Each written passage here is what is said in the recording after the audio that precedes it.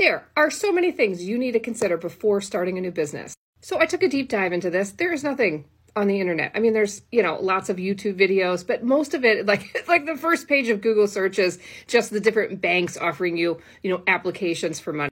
This is not helpful. And I know what's in the business courses at the university because I've been teaching it for years.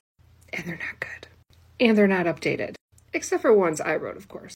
What you need to do is run your business idea past somebody who has run businesses. Whether it was successful or a failure, they'll know. If you're running an online business, this could not be a better time. It doesn't even have to cost hardly anything at all to get started.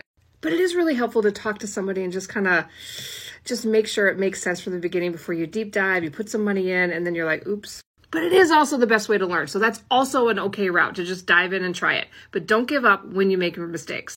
I don't have a lot of time, but I'll open up a couple slots for 30 minutes. Let's brainstorm your business idea. Comment below. Shortcast Club.